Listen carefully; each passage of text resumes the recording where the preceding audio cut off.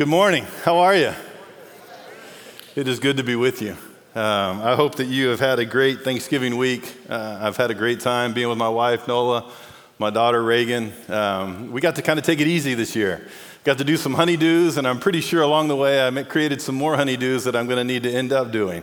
But it's been a great week and a great week of rest and relaxation, and I hope that was your week. But maybe it wasn't. You've come to a good place where you can find rest. Jesus offers that to each and every single one of us. You know, I hope that if you know me, you would think of me as somebody who is a thankful person. I hope that that's something that I display regularly in my life. And yet also I realize that in this week of Thanksgiving, there is a greater emphasis and a greater posture on gratitude. And that is why I'm excited today, because I want to preach a sermon that I've titled, So Thankful for Grace. I'm so thankful for grace. See, I didn't always know what grace was, and I just thought that Jesus was wanting to know if I was good or if I was bad, and if I was bad, then at the end of life, I was going to migrate south and wasn't going to have a chance to go up north. And so I really wanted to go north. I wanted to go to heaven, and so I just wanted the fire insurance that he offered, and he was offering a pretty good policy. But I didn't really want a Lord. I really didn't want a Savior, and it was because I didn't think I could follow all the rules. The shall thou this and the shall not that and all of those other things in between, and it just really wasn't that attractive to me because it scared me, because I didn't think I could live up. And it wasn't until I began to understand grace that I began to see God in a completely different way. Instead of a scowl on his face or a disapproving nod, I saw love in his eyes and a smile on his face. And so that's why this morning I want to teach through what I would say are my favorite 10 consecutive verses in the Bible. Not necessarily my 10 favorite verses, but the 10 that run consecutively.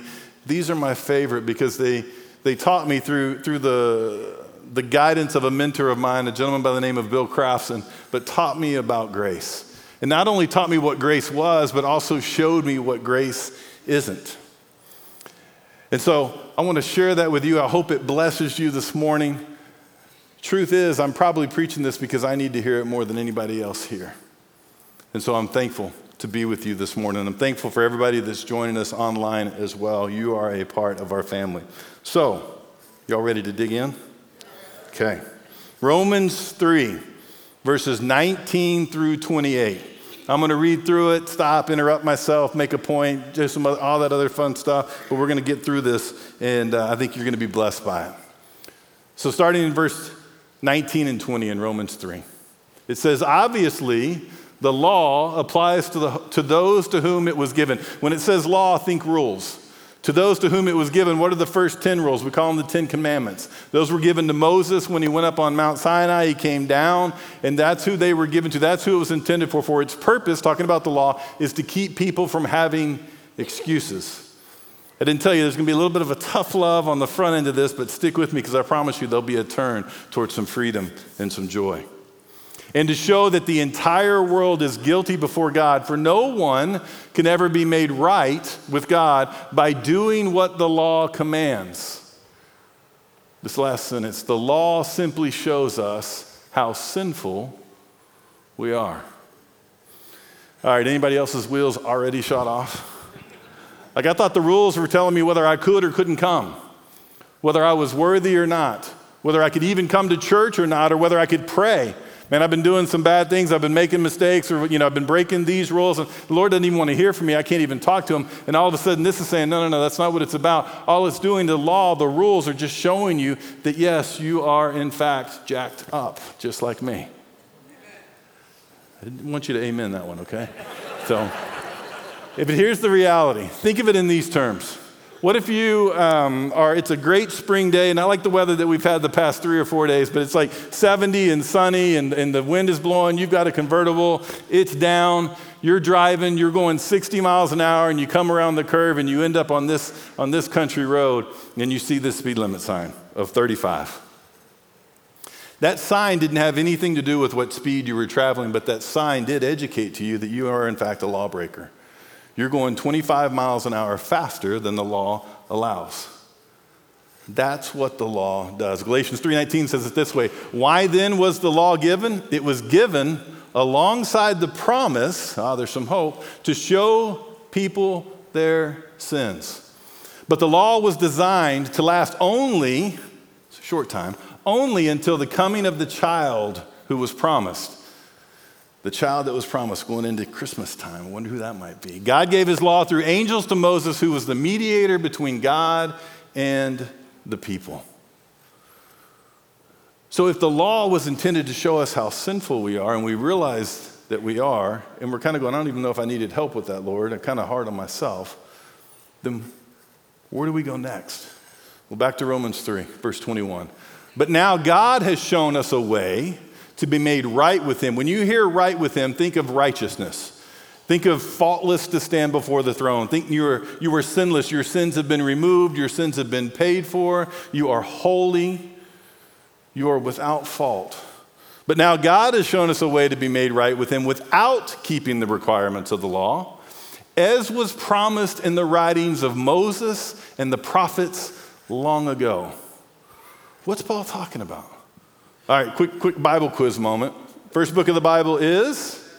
Very nice. The author of that is Moses. Not only did Moses write the first book, but he wrote the first 5 books of the Bible. We call it the Torah, or the Pentateuch.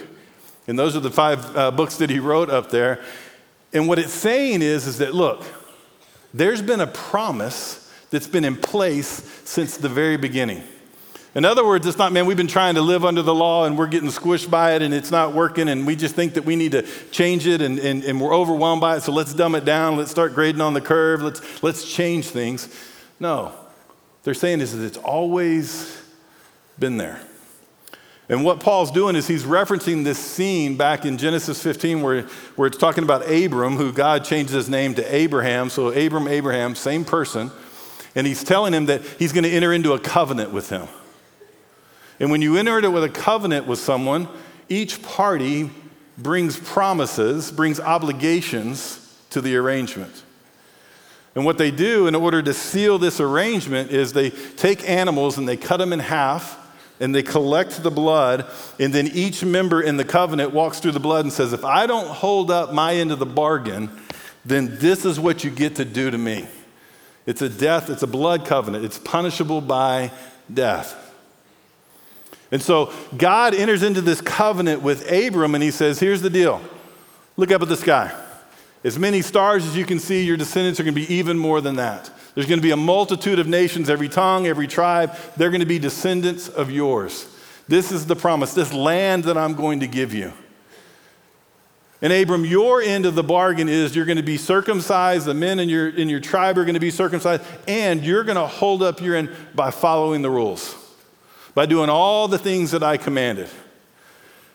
And that's when Abram had one of those Scooby-Doo moments where he's like, ruh-roh, I'm not going to be able to do this.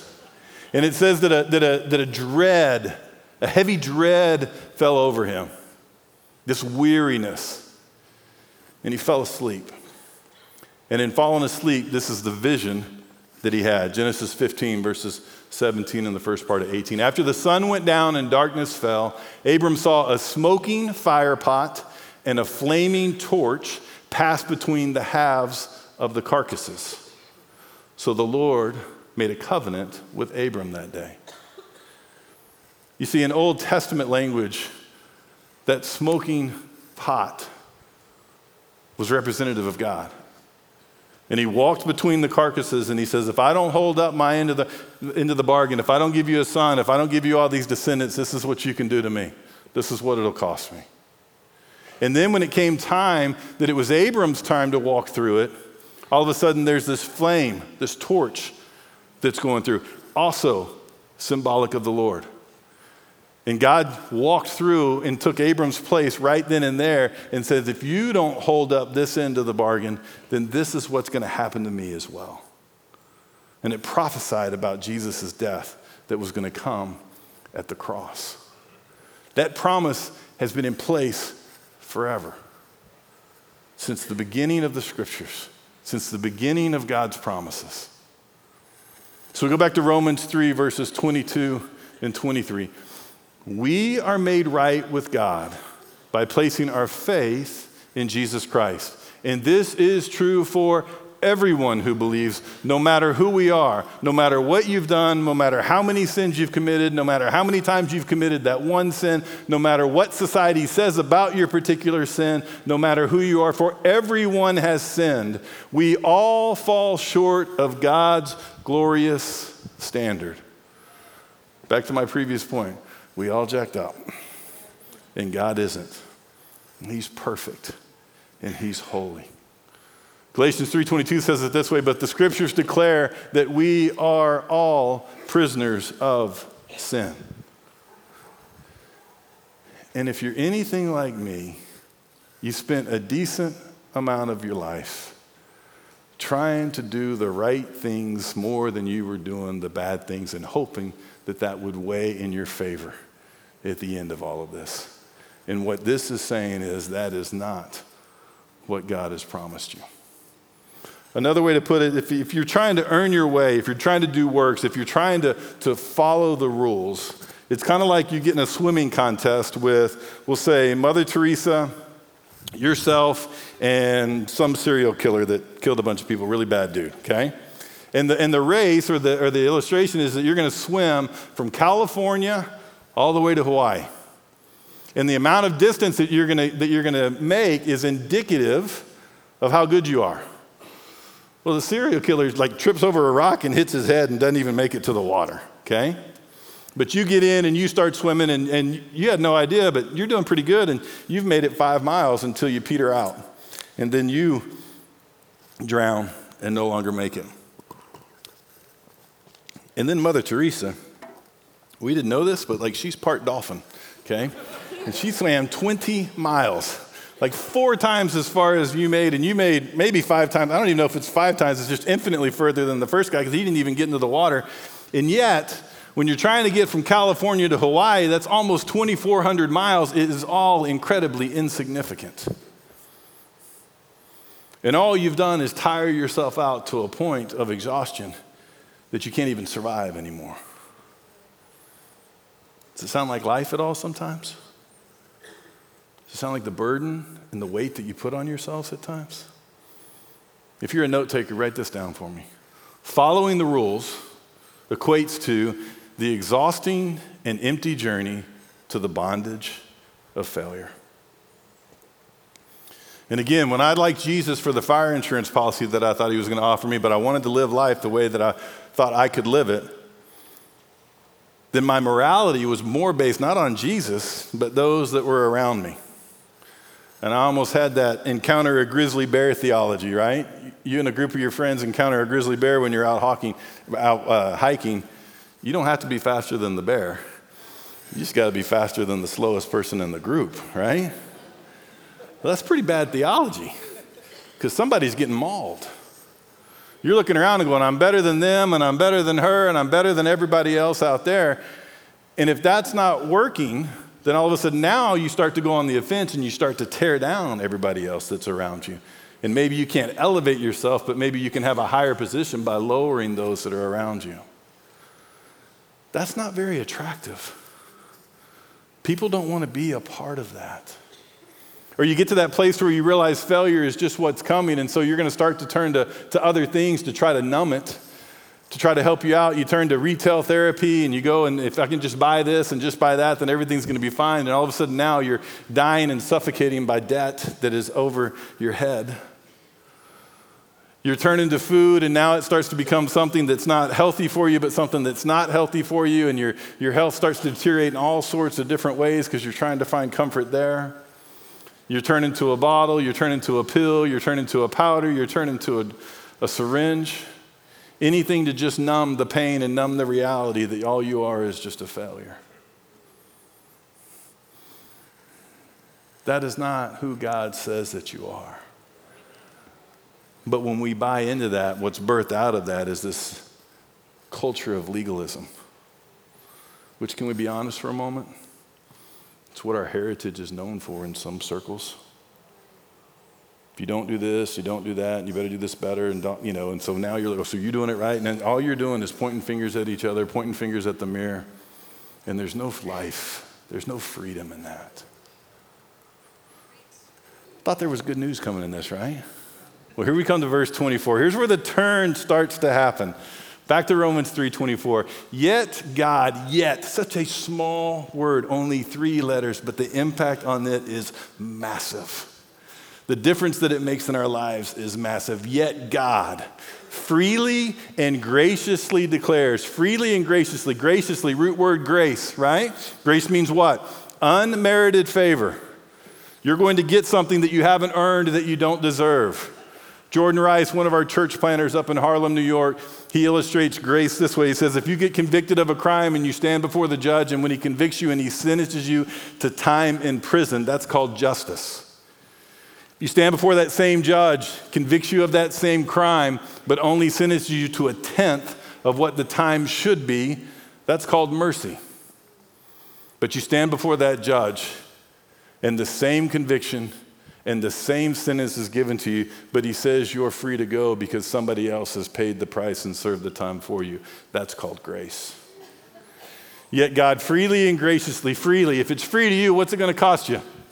Nothing. Nothing at all. It's free to you. Somebody else paid. Yet God freely and graciously declares that we are righteous. He did this through Christ Jesus when he freed us from the penalty for our sins. Ephesians 2:8 says it this way. God saved you by his grace when you believed. Not when you swam to Hawaii, but when you believed. And you can't take credit for this. It is a gift from God. Somebody gives you a gift. Again, there's no cost to you. And yet sometimes in our culture, we get confused when things are free, when they're gifts, they get devalued for some reason, and we tend to think that they're cheap. Well, let me illustrate that they're not. Right. So Rick Atchley recently asked me, he said, hey, what do you want for Christmas? I'm like, all right, I'll take a shot. So I sent him this picture, okay? That's how he responded when I sent it to him, all right? I don't even know why I sent it to him. He's never even bought me lunch, okay? So I know he's not going to buy me that car. But that's a brand new Corvette. Probably comes with an MSRP of over $100,000. If somebody gave that to me, that's not a cheap car. It's just free. It's just a gift. And if it's a gift, guess what doesn't show up in 30 days? There's not a car payment. I don't have to make payments on it because somebody gave it to me. It was free.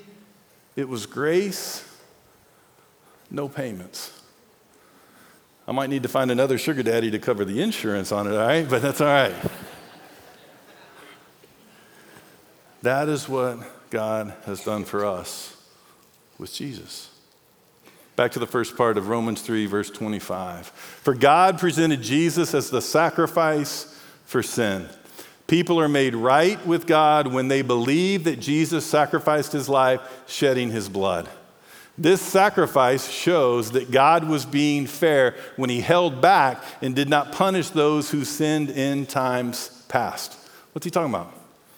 He's talking about all our Old Testament heroes. He's talking about Abraham. He's talking about Moses, David, Daniel, Esther, Bathsheba.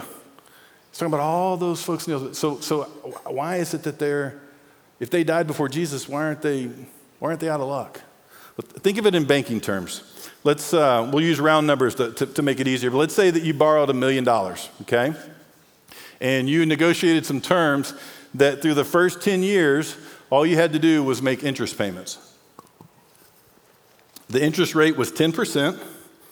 You borrowed $1 million. 1 year goes by. Interest payments due. How much is due? $100,000, right? Another year goes by. $100,000. Keeps going. 10 years go by. How much money have you paid?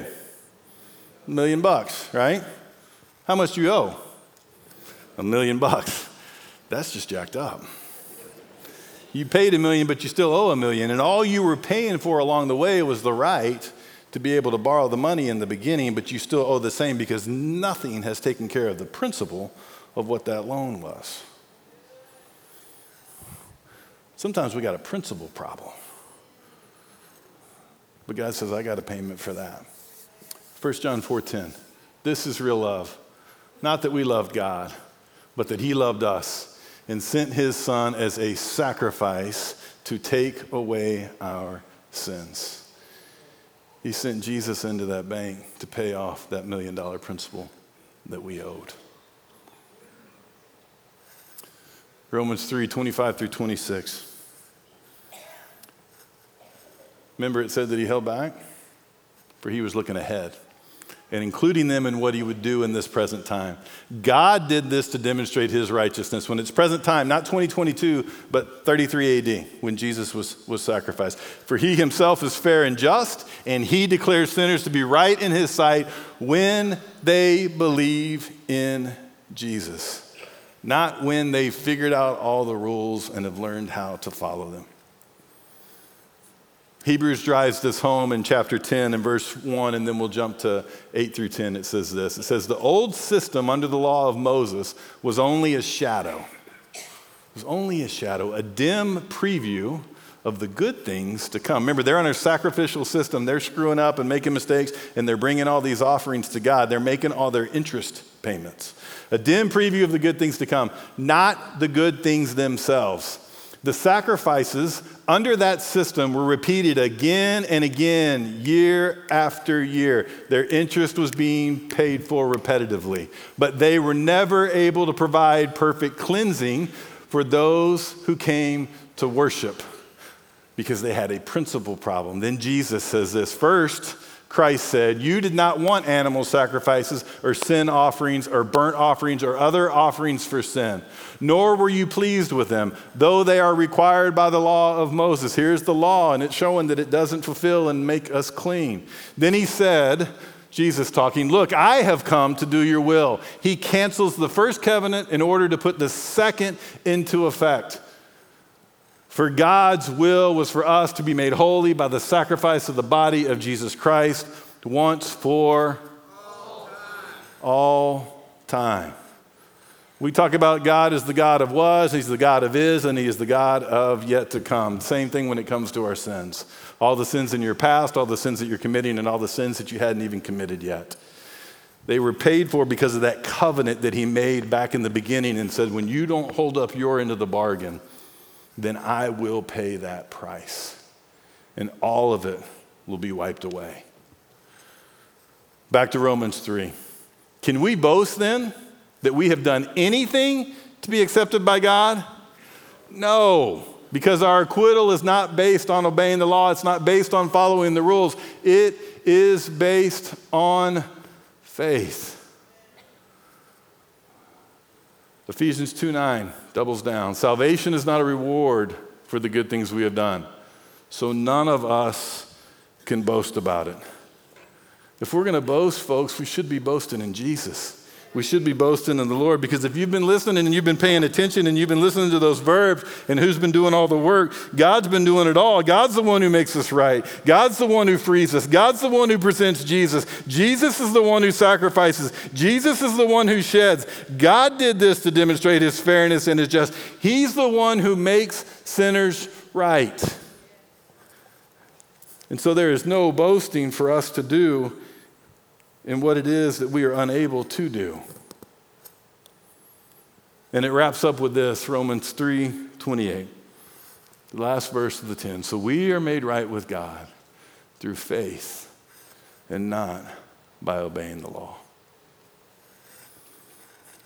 So if it's faith that saves us, faith that makes us right with him, then you should write this down. Believing in Jesus equates to the restorative way to life-giving freedom. It's when life comes out of death, because it's all been paid for. Jesus said it is finished when he was up on the cross. This is what he is offering to you. No longer living a life where you're looking over your shoulder and wondering if your dad is mad or angry or how it is that he's about to scold you or discipline you, but rather you see him in front of you because all the work has been done, and you keep continually running towards him with his eyes wide open and a smile on his face because this is what he asks of you. Romans 10, 9 through 10. If you openly declare that Jesus is Lord and believe in your heart that God raised him from the dead, you will be saved. For it is by believing in your heart that you are made right with God. It is by believing in your heart that you are made right with God, and it is by openly declaring your faith that you are saved. I love how John 1:12 also puts it, and I love when I have a chance to talk to somebody who's exploring who Jesus is and they're wanting to make a decision for him. This is a verse that I said kind of has handles on it. It's what you can hold on to. But it says this, it says, but to all who believed him being Jesus, but to all who believed him and accepted him, he gave the right to become children of God. Yes, we can celebrate that. So if you're hearing all this and you're hearing about believing and all these things, and the question that's coming up is going, the law doesn't matter? I don't have to follow the rules? I'm glad you're asking that question, because that would be an indicator to me that maybe I'm teaching it well. But this chapter ends with the following verse, Romans 3, verse 31. Well then, if we emphasize faith, does this mean that we can forget about the law? Of course not. In fact, only when we have faith do we truly fulfill the law. If the law shows us that we're sinners and that we need help, then that's the fulfillment of what the law was trying to do when we turn to Jesus. And here's the thing, each and every person that I'm looking at today, everybody that's joining us online, you all were made in the image of God. It doesn't mean you just look like him, but it also means that you were made in the likeness of God. It means that you have the characteristics of God within you as well. And when we understand grace and we start to live from grace, it changes us. And I don't think it turns us into mass murderers. Let me give you an illustration. Let's say that you are currently unemployed and you need a job, and yet you're still living and you're racking up bills and your debt is getting high and you're stressed out, and you finally find something on Indeed that you think is worthy, and you go and you believe that it is a real opportunity, and you go to interview. The interview goes really well. You really like the person that's interviewing you. You really like the company. They talk about the benefits and all these other things, and you're like, man, this is almost too good to be true. And then at the end, they offer you the job, and you accept it. What did you just become? An employee. You walked into that unemployed and you went home employed. You believed it was real. You accepted it when they offered it to you, and you became something new. A week later, you start the job. 2 weeks after that, bills are still stacking up, still a high level of stress, but you're getting your first paycheck because they pay every 2 weeks.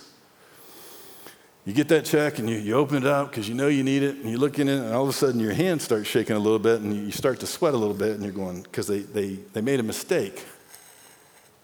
You thought you had it figured out how much they were going to pay you. But they paid you down to the penny exactly $10,000 more than you thought they were. And for a split second, you're like, man, I need that money. But you're like, no. I love this place. I love what they're doing. You go to your boss. You're like, hey, everything's going great. I love my teammates. I love the culture. I love our product. I love what we're doing. This is an awesome place to work, but I've got some bills that have stacked up and I'm in a hard place. Can you help me out? Because you guys made a mistake on my paycheck. I'm like, oh, I'm sorry. What did we do?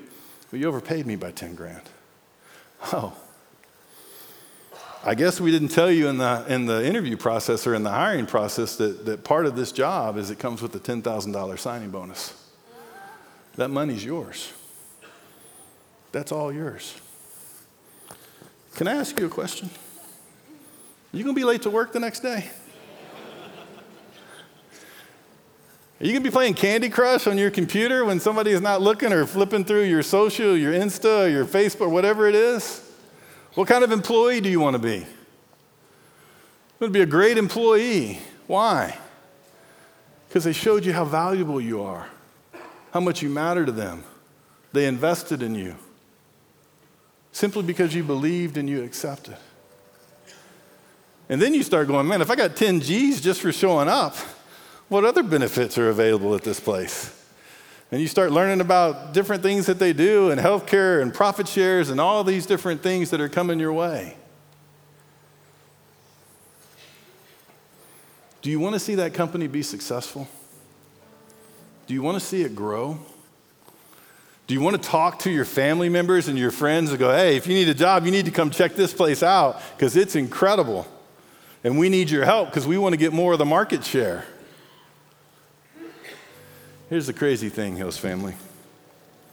When you believe that Jesus is the Son of God, that he died on the cross for the forgiveness of all of your sins, past, present, and future, and he proved he is who he's always said that he is by stepping out of that tomb 3 days later, and you accept the gift of grace that he is offering you, and he offers it to everyone. When you believe that and you accept that, you become a child of God. And it comes with the greatest signing bonus ever. It's called eternity. You're in a secure relationship with him forever, and you will spend eternity in heaven. But that's not the fullness of what it is that he offers. Because he also offers his Spirit, his Holy Spirit, to come and live inside of you. And there's gifts that come with the Spirit. It might be a gift of prophecy. It might be a gift of word of knowledge. It might be a gift of wisdom, a gift of encouragement, a gift of leadership, a gift of tongue. There's all sorts of gifts that our Father gives, all intended for his glory and for your good. And if that's true, and I'm here to say that it is, then I also proclaim that freedom costs too much to keep it to ourselves. Because we want to see this family grow. We want to see his kingdom grow. We want to see less of what it is that the enemy's doing.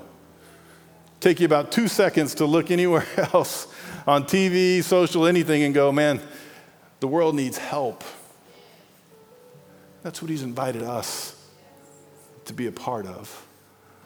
But it starts with you knowing that that help is for you and living from that truth.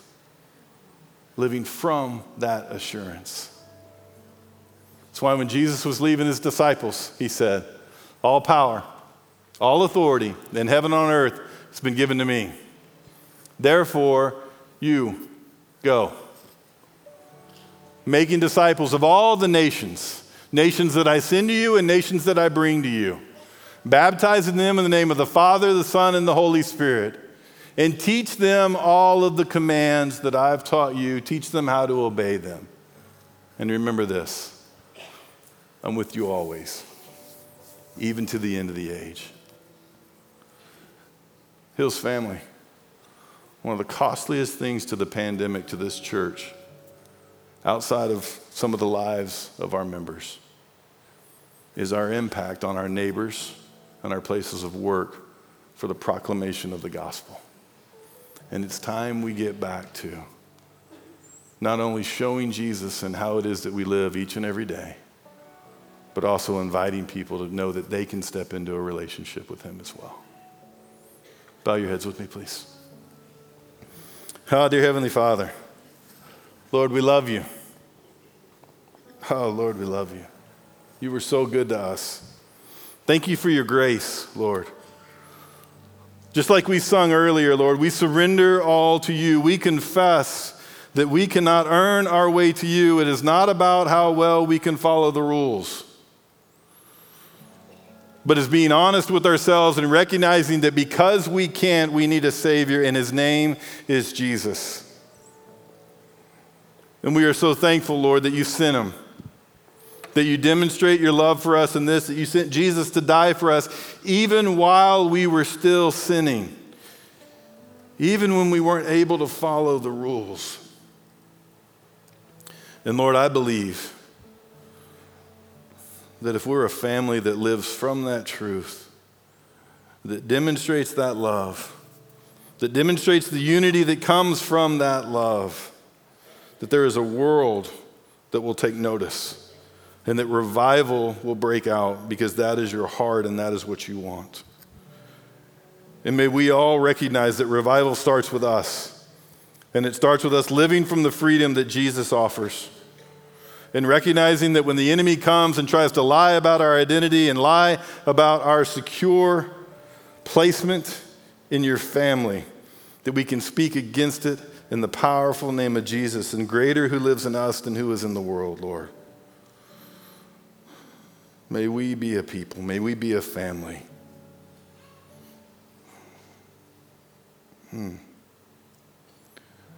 That when people encounter us, they actually don't see us, but they see you.